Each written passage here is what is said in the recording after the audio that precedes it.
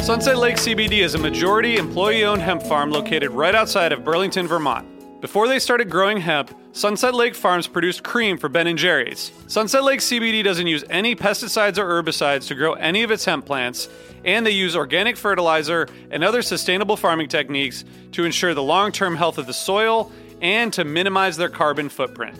So like all of us, my days are really stressful. By the end of the night, my kids are in bed, I'm taking a minute to chill, but I'm still unwinding.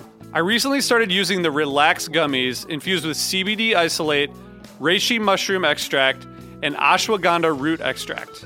I'm really glad I tried these because they really helped me get ready for a good night of sleep, and I really think I sleep better, so I'd highly recommend it.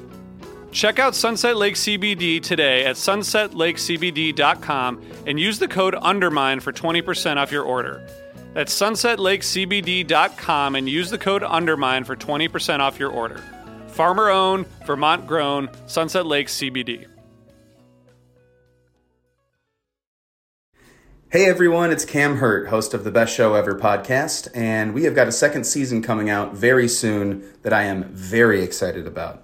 We've got some very cool special guests, including musical acts that we all love, like Karina Reichman, Daniel Donato, Jake Brownstein from Eggy, Rick and Peter from Goose, and many more. Tune in for new episodes dropping on Osiris Media March 5th on the Best Show Ever podcast. Osiris.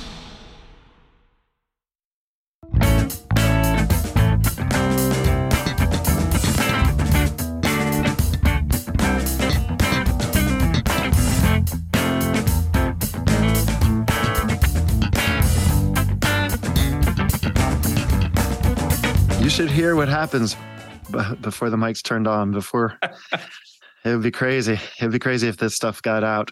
Hello, this is Undermine Season 4, and welcome to episode 42. I'm Tom Marshall, and I'm the person who says things to you about this tour. Fall 97, the tour that changed everything, according to everyone. We are diving into each show from that tour on the actual 25th anniversary of when it was played. Today, we're in Dayton, Ohio, 12/7/97. Joining me today is longtime Dayton 97 truther, twice impeached Pennsylvania state senator and exiled dictator of Trinidad, RJB. Hey, RJ. Hey, Tom. The time has come for me to listen to Dayton 97 again. This is it. This is one of the most important, possibly the most important shows of my fish-going career to date. And we have a guest today who, without his service to the community, I might not even have made it to this show. So that it's gonna be a lot.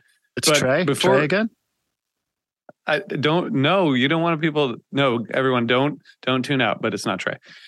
Before we find out who changed the trajectory of my first fish journey, in addition to Trey, I have to ask you all to please consider subscribing to Osiris Premium. You can support our small business, get a bunch of ad-free and bonus content.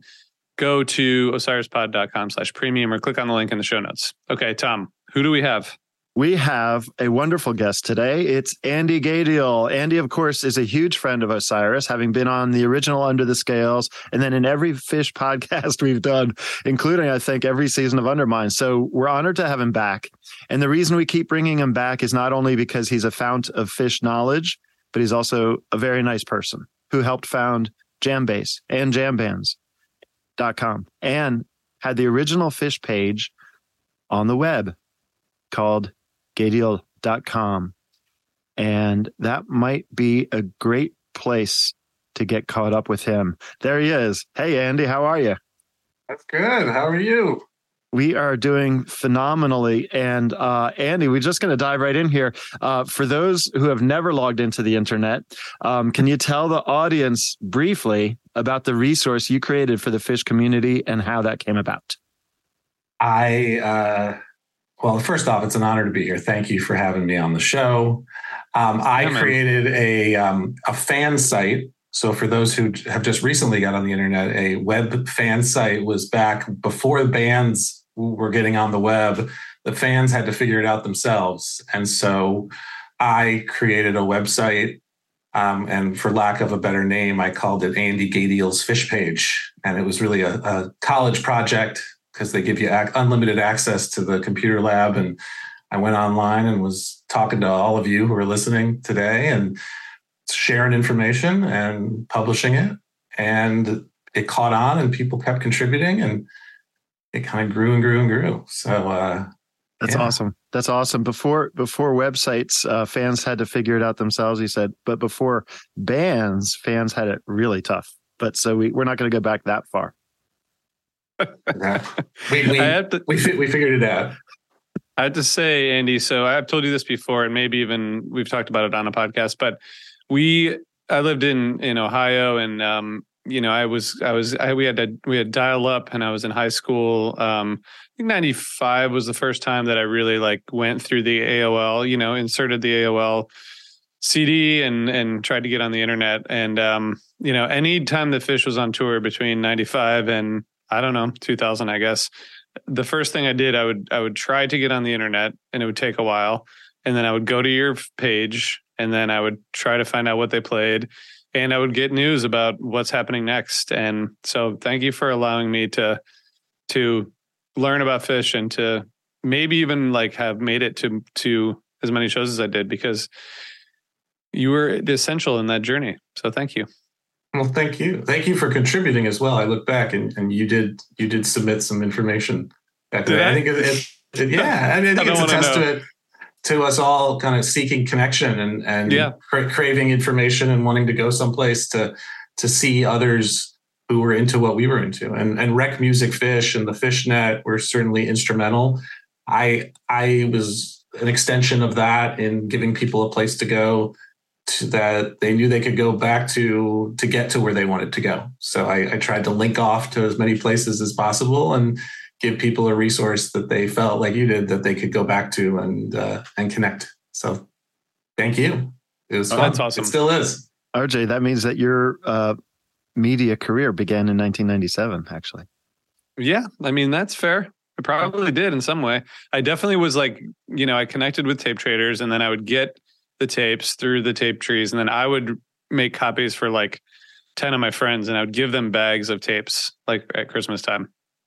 10 of my friends. I would just give them paper bags filled with new Phish tapes, which I think was that was my service to the community. All right, Andy. So this Date 97, this was a Sunday show.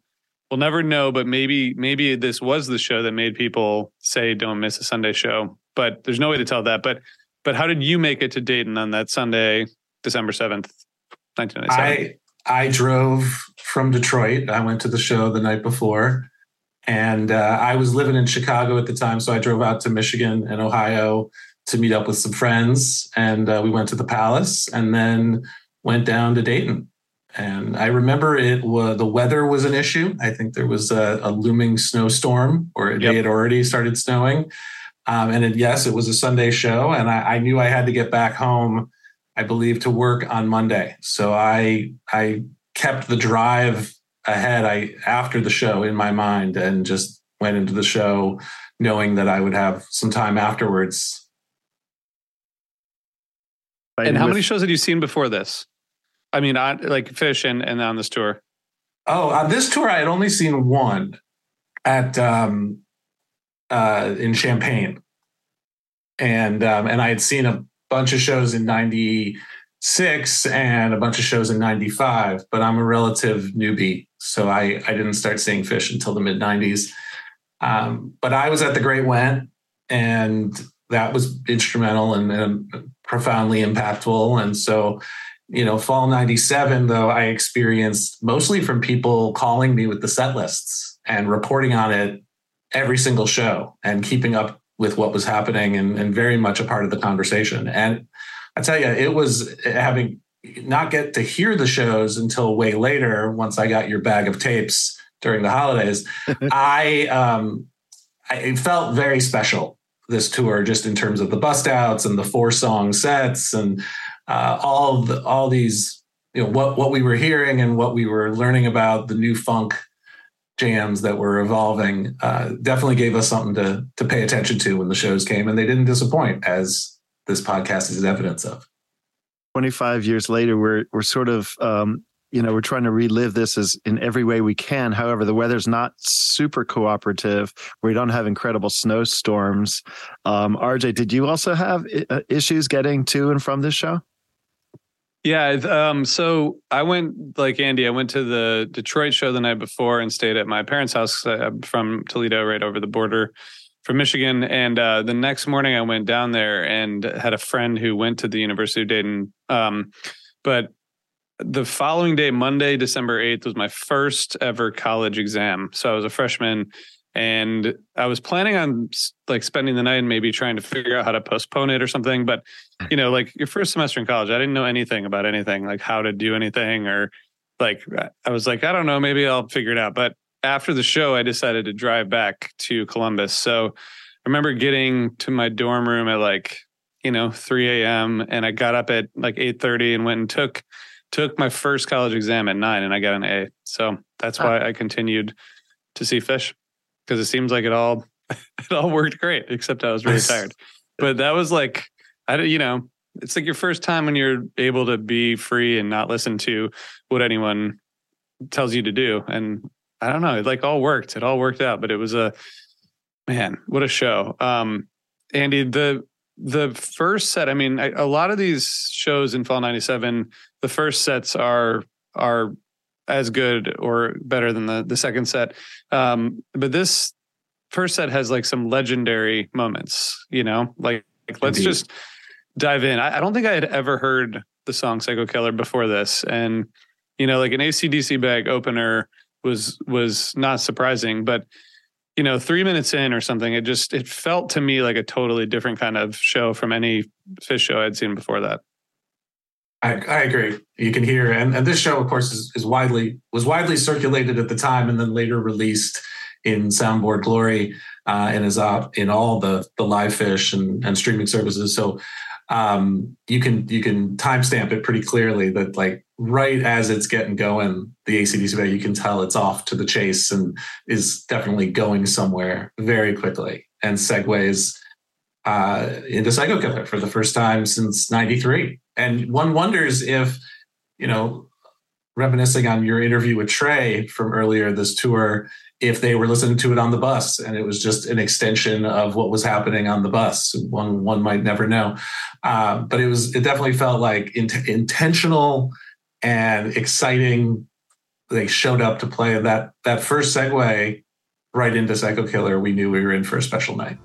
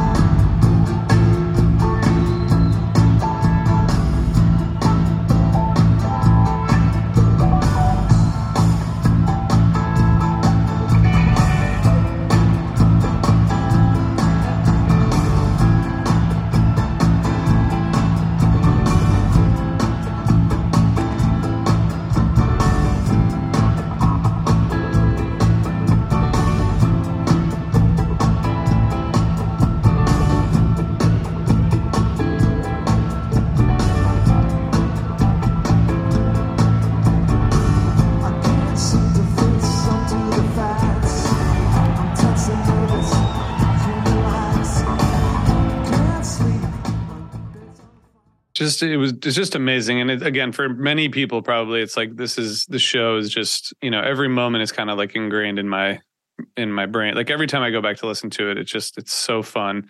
The Into the Jesus Just Left Chicago, which again, really nice, like really cool blues jam there.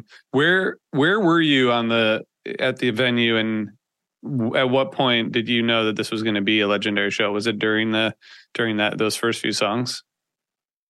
I definitely felt so. I was up halfway up the audience on Paige's side, and if memory serves, I think it was right in the middle of that AC/DC Bag Psycho Killer, where I was like, all right, they came to play tonight, and those first three songs didn't let up. I mean, even Jesus Left Chicago, which is sometimes a slower number, it felt like they were approaching it with vigor and intentionality to the point where it was just like out of the gates, something else was happening on this Sunday. Then, I had heard My Mind's Got a Mind of Its Own earlier in the year over the summer at the Gorge, but even that was a nice break for a moment, just to have a nice, enjoyable. I always like hearing that one. If you added up, RJ, you probably know these kind of stats, but like Psycho Killer is rare, and especially these days, but Cities is not. And in a way, they're kind of similar to me. But I almost would have wished that Psycho Killer had won out over Cities. Do you prefer one or another? And is it true Psycho Killer was not played that much after that? True. Only four times. Four times. That's really interesting. If you had to choose between the two. Yeah. I mean, Cities has just led to so many huge jams. I know. But as a song, it's like a way cooler, more unique song. I don't know. What do you think, Andy? I wouldn't trade the Deer Creek 97 Cities for anything. But we're not talking about summer 97. Yeah. Well, I think the Talking Heads influence is certainly profound, and totally, it's cool to see them give nods to their musical influences in different ways. Love it. Yep. I happened to see I'm in the 50% club for this song. So I happened to see the one after this that they played, which was August 14th, 2009 in Hartford. So I saw the two middle versions of the four, which is kind of a pretty random coincidence. Unless they were playing it for me, which is definitely possible. Don't you think, Tom? Given my love of Dayton 97, I think it's definitely possible. I'd say for sure. Yep, it's definitely possible. But Andy, what else? Like, I mean, the whole thing is basically one big jam chart. This first set, I think the It's Ice with the Swept Away Steep back into It's Ice is also super fun. Like, it doesn't let up at all, but obviously the theme and the tube and the jam and the slave. I mean, that's like its own thing. The It's Ice I thought was beautiful, and the segue into Swept Away, I love to see it. I'm a really big fan of those two songs, and especially my least favorite part of Steep is when they scream excessively in the live versions. They've done on the album version, but this version they did not, and I was pleased to see that. And they just hit the chord to It's Ice to go back into the end of It's Ice. I love that sandwich, and so that felt special in and of itself. It was just it felt like a really well constructed first set up to this point. And the playing, the tightness, there was certainly a lot of active listening happening. I mean, at this point in Fall 97, they are dialed in, to everything that came before that we've of course heard about on this podcast. And so at this point in the show, and also this venue, I think we'd have to go back and look, it may have been the smallest venue that they played the whole tour. And in terms of their 10,000, I think is the size of the concert here. And it felt like a small half arena as opposed to the bigger Hamptons and the Centrums. But so, halfway through the first set at this point, I think it was on. And then the theme from the bottom, 10 minutes strong, Fall 97 themes, excellent. And this one, no exception. And I'm biased around Theme from the Bottom. It was the first song I ever heard Phish play live. Deer Creek 95 is one of my favorite songs. Beautiful lyrics. It's an incredible anthem and just feels like one of the most mature songs of theirs at the time, kind of as a complete piece. And so I definitely felt like I was dialed in at this point. There's a top. And then I was going to say there has to be a top theme from the bottom from Fall 97, like the best ever played. Would you agree? Yes, certainly. It's just, they were playing with such authority and ownership of the moment. And you could hear it in the confidence. And it was patience, but it's so, I mean, everyone could go back and listen to it and form their own. But at the time, being there, it felt timeless. Yeah. I mean, man, first of all, Andy, I've never thought about the size of the arena as it relates to the kind of like special nature of the show, but definitely like going from the Palace the night before and even some of the other venues on that tour, it was much smaller. And I don't think I had a camera because like I didn't carry cameras, but there's a picture that's basically like in my mind, burned into my mind from that show. And I remember, I think I was probably like further back from you, but Page side, like sort of in the middle. And they were like giant, like that, all over that tour. And I mean, in 1.0 generally, they're like giant balloons. There were like several of them that kept like bouncing around on the floor. And I just remember it being like, it just felt, the whole thing just felt like so, like we were in a special moment in time, which was just so cool to reflect on. Turned out to be true. And what happened next was as special as it gets. Yeah. Tell us about it. Tube. First time jammed out. Yeah. And it was just totally dialed in. And you could hear, I somehow put in my set list notes that the Tube jam was similar to the post Isabella jam from the night before, which many have thought, and I would back this up, that if you took the second set from the Palace the night before and the first set from this show and put them together, that it's like one big show. And, Saturday, Sunday night. And you could tell that it was a continuum that was going on. And the Tube jam got so good and funky, and then they ended Tube, and bless the soundboards, you could hear Trey and Fishman and Paige talking, and Trey's like, let's just start that jam back up again. let's just go from there. Let's play the jam. And they just started the jam back up again because they were having so much fun with it. And so that was pretty amazing, pretty awesome. The just Tube jam. magical.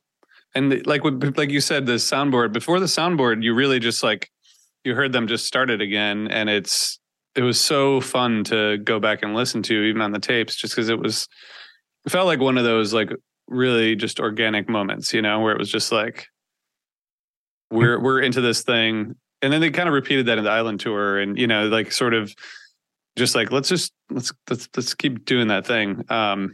But the jam part that goes into Slave becomes so patient and beautiful. It's not like it just, I don't know how they do it, but they very, very slowly kind of make their way to Slave.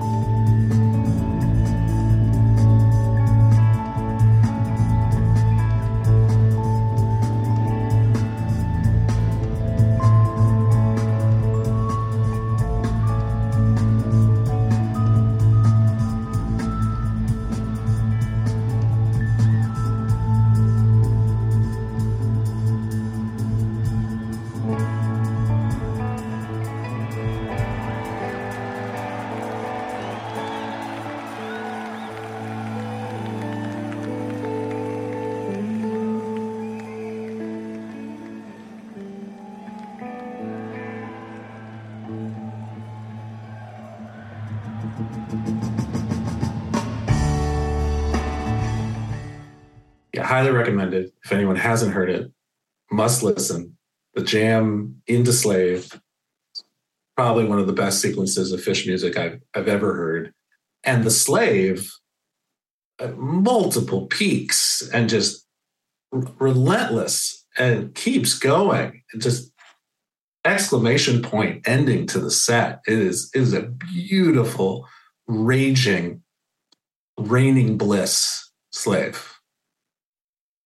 It is definitely one of the best Slaves that I've heard in this all these re-listens that I've been engaging in. I can see what you guys are saying about this show for sure. In terms of the first set, this might be, this is a crushing first set, an incredible first set. What's the length? Was it longer? Were you thinking it was setting up for a 4-song second set? Maybe, yeah. It definitely was an hour. I don't know. We'd have to go look. Yeah, it was pretty standard length. It just was so packed with just amazing. In contrast to a lot of the other shows of this tour, there weren't a lot of long jams. Like the Tube was probably 12 minutes. The Slave was 12 minutes, and everything else was, like the AC/DC Bag Psycho Killer thing was 5 minutes of each song, but it was so perfect. But nice. You do get a lot of songs here, in comparison to some of the other shows like the Hampton shows and the others that we've talked about that were really just pushing a couple long jams together. And so this is totally jam-packed with concise jams. And before we start that jam again, let's take a quick break. Hey listeners, I want to tell you about one of our great partners, DistroKid. DistroKid makes music distribution fun and easy with unlimited uploads and artists keeping 100% of their royalties and earnings. If you're a musician and looking to get your music out there, DistroKid is the way to go. DistroKid is available for iOS and Android and is now available in Apple's App Store and the Google Play Store. More than 1 million artists rely on DistroKid to get their music onto Spotify, Apple Music, YouTube, TikTok, Tidal, Instagram, and all other major streaming services. And with DistroKid, you can upload new releases, see your financial progress, get notified when you've earned royalties, withdraw money from the app, view and share links, check your streaming stats, and a whole lot more. DistroKid has more features than any other music distributor. Check them out today. Go to distrokid.com, that's distrokid with a capital K, .com/VIP/undermine for a special offer only for our listeners. That's distrokid, capital K, .com/VIP/undermine. Thanks, DistroKid. Bowie, Dylan, Marley. You've heard the names and maybe you've heard their songs, but what about the stories behind the records that made titans of music like these so universally loved and important? Join me, Josh Adam Myers, host of The 500, as each week I go through a different album from Rolling Stone magazine's 500 Greatest Albums list from 2012 with an incredible lineup of comedians, actors, and musicians talking about how the music has impacted their lives. New episodes of The 500 come out every Wednesday. Listen now wherever you get your podcasts.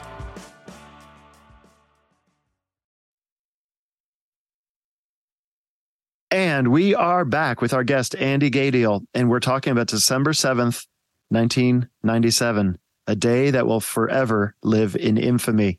Andy, for some, this second set is overlooked because of everything we were just talking about before the break about the legendary first set. Is that appropriate? No. Don't sleep on the second set. The first set was tremendous. However, the second set is no slouch and has some of the most remarkable playing, which we will now remark about. Let's remark. So they love to open the second set with Timber Ho. Going back and looking, it seems like this one got a lot of second set opener treatment. And this one definitely gets out there, and you could tell that they are listening to each other. There's a theme of this tour that Trey underscored as well in your interview with him, that there's definitely the improv is fueled by their attention to what the others are playing. And this Timber is no exception to that. I think it's interesting that this set, again, like kind of what we were talking about with set one, they're not super long, less than 10 minutes, but it doesn't really factor in for this show. Like you wouldn't really know unless you looked at the time how how long it was. Like in the Wolfman's also, like 7 minutes. They're not spending a lot of time in these jams, but they're getting going so fast. And the funk theme continues throughout. I mean, it's ever present, cannot be understated that they were in a zone and wanted to stay in that zone. And we were happy to be in that zone with them. And then the Wolfman's segueing into the first Boogie on Reggae Woman since '88, making it now the biggest bust out of the tour. But it became a huge, nobody had any idea where this came from. What was the bust out prior? The biggest bust out? Well, the Psycho Killer was from 93. Oh, gotcha. But earlier in the show. But then also, I'm sure if we go back and look at put me on the spot, what were the bust outs of this tour? I mean, this was a tour of Dog-Faced Boy was the first time since 96. Sanity from 96. There was definitely every show had some double-digit show bust out. Low Rider from Winston-Salem was 826 shows ago. So this might have been actually not the biggest bust out of the tour. I correct myself. I sit corrected. So, but it's up there. And it was definitely a super awesome funky groove. I had last heard it at my brother's wedding when the wedding band, the Manatees, had played it. I for a second thought it was their cover, but then I corrected myself again. And all good. And it just felt like they were having fun, and they were everyone was in a great mood, and they were keeping the vibe going, and we were all stoked to be there on a Sunday night. And then Fish favorite Reba is, I think Trey must love playing and singing Reba and the whole thing. It's a great version. And this one was particularly special for me. I had begun to notice Reba kind of waning from rotation a little bit. Usually they played it every few shows, and it hadn't gotten more than a handful of show gap. But then starting around 97, it was like 10 shows, 20 shows. Like this was the second Reba of the tour, last since 11-17. And I was kind of chasing it, wanting to hear Reba. It was one of my favorite songs. And I somehow the night before found myself leaving the Palace and walking to my car along the side of the arena where the buses were. And I saw Fishman walking into the bus. And I just did what any self-respecting Fish fan would do at that moment. And I yelled, "Reba," as loud as I could. And he turned and looked and walked into the bus. So I feel partially responsible for them playing Reba this night. And what a Reba it was. Glorious. Thank you for delivering us a good one. Yeah, thank you for doing that. If it wasn't me, it would have been you, RJ. So I'm glad we could help. Tom's not responsible for any songs being played. You're not allowed to take credit. You only write them. And I would have made a mistake and yelled Esther at Fish, and then we would have had an Esther. It might have been a great one, but it wouldn't have been this Reba. You know what's an obscure reference is that Boogie on Reggae Woman was last played in '88 at Sam's Tavern in Burlington, Vermont, a place that Fish played a few times. I don't know if you've ever been to Sam's Tavern or if it had anything to do with the show Cheers. But Cliff Clavin's mom was named Esther in the show. And the song Esther was debuted at Sam's Tavern on a different day. Totally apropos to nothing. But that's not reaching far at all for... Yeah, that was type 3. So let's go move on. I mean, sounds exactly right. Yeah. So Reba, the jam in this Reba is so beautiful and patient. Again, soaring. I was feeling so validated in my hobby at this point and felt like I made the right decision to go to Dayton on a Sunday night in a snowstorm.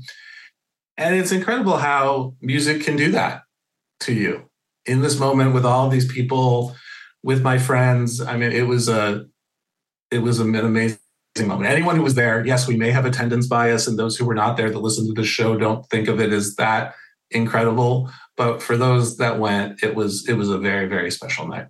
Was your hobby Fish, or was your hobby music, going to see live music? Oh, Fish, going to see live Fish. Okay. I didn't turn pro until the next year. Gotcha. And also with the Reba, I'm sorry, go ahead. No. I mean, I want you to finish talking about the Reba. I was done talking about the Reba. Okay. The Reba is fucking awesome. That's what I want to say. No whistling. And then you can hear on the soundboard again that Trey's just like yelling Coyote. You know, they're ready. Man, they didn't slow up the entire show. And the Possum is no token closer. I mean, they were raging the Possum to close it. So yeah, the whole second set just continued. There was no let up. Yeah, I do think that part of the reason that this show has such a great reputation, and Andy, you and I are both from the Midwest and we both love this show, so we're not biased at all. But I do think that this... And we were there. But do you think that this could be... can you say that this is the best show of Fall 97? Would people look at you strangely if you said that? I don't think you can say any show is the best. Fall 97 in and of itself is kind of its own category. And so if I had gone to more shows, if I'd gone to every show, maybe I could have made a judgment, but it's all subjective. I think there are certainly shows that have a different level of exploration and playing. For me, start to finish, this was the most fun show I had seen that tour. I wouldn't make claims of its ranking amongst a tour where everything was A+. And so I think that's totally fair. Which is why you're doing what you're doing and going through each show, and each show has something super special to offer. I do think that. I mean, there's ebbs and flows, and maybe some of the bias of this show was the high quality recordings came out very soon after. I was actually going through Rec Music Fish, and there were people clamoring for the tapes of the show the day after. Like, I know it's early, but can I get a tape of this one? Like, the tapers hadn't even gotten home. And so overall, start to finish, it was phenomenal. And even the Day in the Life encore was beautiful, and a tribute to John Lennon's birthday, which was the next day, where they didn't have a show, or we made that up, that it was a tribute to John Lennon. But yeah, the day died, right? The 8th. But no, I'm sorry, the day he did, the next. Yeah, I mean, it was. Everyone knew. Everyone who was there knew anyway. I think like this show combined with the night before is just such an incredible one to, like, they're so different, but they're both just like so perfect. These are like two really kind of perfect shows in a row. And I think that, to me, that's one thing that, like, if Sunday was great and Saturday was just okay, it probably would affect my opinion of this date and show. But it's just like, I went to Friday also in Cleveland. So it's sort of like the whole weekend just built, you know, and it was just like 3 awesome nights in a row. So I feel like that's part of it. They kind of have to be considered together, because all of us who were there, like, most people went to the night before. And the same thing with the Hampton shows, right? Like, most people went to both of them. So they're kind of together, and that raises the profile of both of them. At least that's my theory. Good theory. I think you guys are attendance biasing me a little bit, like shoving me into the corner with your bias. Well, no, I actually don't have, I mean, Hampton so far, I guess, might be just the whole Hampton run might be my favorite, but I'm going to, re-listening to this just today was an absolute delight. So I guess I now have to weigh them a little bit more carefully since that question has been posed. But we know you're a truther, RJ, a Dayton truther. Did you head back to? Did you go to the next show as well? Yeah. After your test. Yeah, we drove through a snowstorm to get to State College 2 days later, which we'll hear about in the next episode. We will, because that was actually a legit, like, driving through. Oh man, I'll tell the story, because we're gonna get to talk about it in just 2 days. But yeah, did you see others after this, Andy? I ended up going only to the tour closer and driving all night. Oh right, the 12th to get there in time for the tour ending. They never brought out the dude, but I was there. We'll hear about that to end this. Yeah, we will. No reason to listen now that you gave it away. I know. Spoiler alert. People were waiting to see if they did bring out the dude. I'm still waiting. Tom referred to me as a Day 97 truther, and that's because I don't believe that this was performed by humans on Earth. I think we were transported to some other dimension because it was just too good to have been worldly. Sci-fi soldier. For Fish fans that were paying attention at the time, this show just felt special for where it sat in the tour and knowing what was happening, and that this was our favorite thing to do. And, everything about it just had asterisks and exclamation points, a lot of arrows between songs, not a lot of commas. It's the sign of a good show. That means it's a good show. Yep. Everything's a segue. And when this episode, when our podcast works perfectly, we segue in and out of each other's conversations effortlessly and very fluidly. And watch this, Andy, we've been throwing our guests, especially the ones who make their living in music media, a curveball pitch right at the end of our episodes. And that is, we surprise them with questions about current music. And I'm wondering, what was the most recent concert you saw, and who do you most want to go see? The most recent concert I saw was Tea Leaf Green and Green Sky Bluegrass at the Warfield. Oh, wow. In San Francisco, which was pretty special. Tea Leaf had never played at the Warfield, and Green Sky was wonderful. It was a great night of music. I think we opened Amphibian, my band, opened for Tea Leaf a long time ago. I'm glad they're still kicking butt. They are out and about when they can. Good to hear. And who do you most want to go see? Amphibian. Elevate Me Later. Great cover you guys do. Perfect. I admit I have not seen King Gizzard and the Lizard Wizard, which everyone keeps raving about. There so I still have to. I'm holding out as long as I can, but they're gonna find me one of these days. Well, that's gonna do it for us today. Thank you, Andy Gadiel, for joining us, and thanks to my co-host, the mayor of Dayton, Ohio, R. Jason B. And thanks to all of you listening, and to the Osiris team, and thanks to Cash or Trade, the world's only social network where fans buy, sell, and trade tickets at face value. Check out all the tickets at cashaortrade.org. And if you're keeping up at home, the next show is 12/9/97 in State College, Pennsylvania. Benji and RJ will have to drive through a snowstorm to get there, but it'll be worth it. We'll find out. Thank you, Andy, and thank you, RJ. Thank you.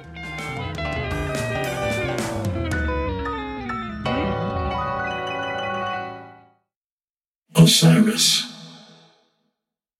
Hey, what's up? My name's Lurk, and I'm the host of Lambgoat's Van Flip podcast. Every week I have in-depth conversations with bands from all over the scene, big and small. We also like to keep our finger on the pulse and showcase up-and-coming bands on the show as well. So come check out Lambgoat's Van Flip podcast.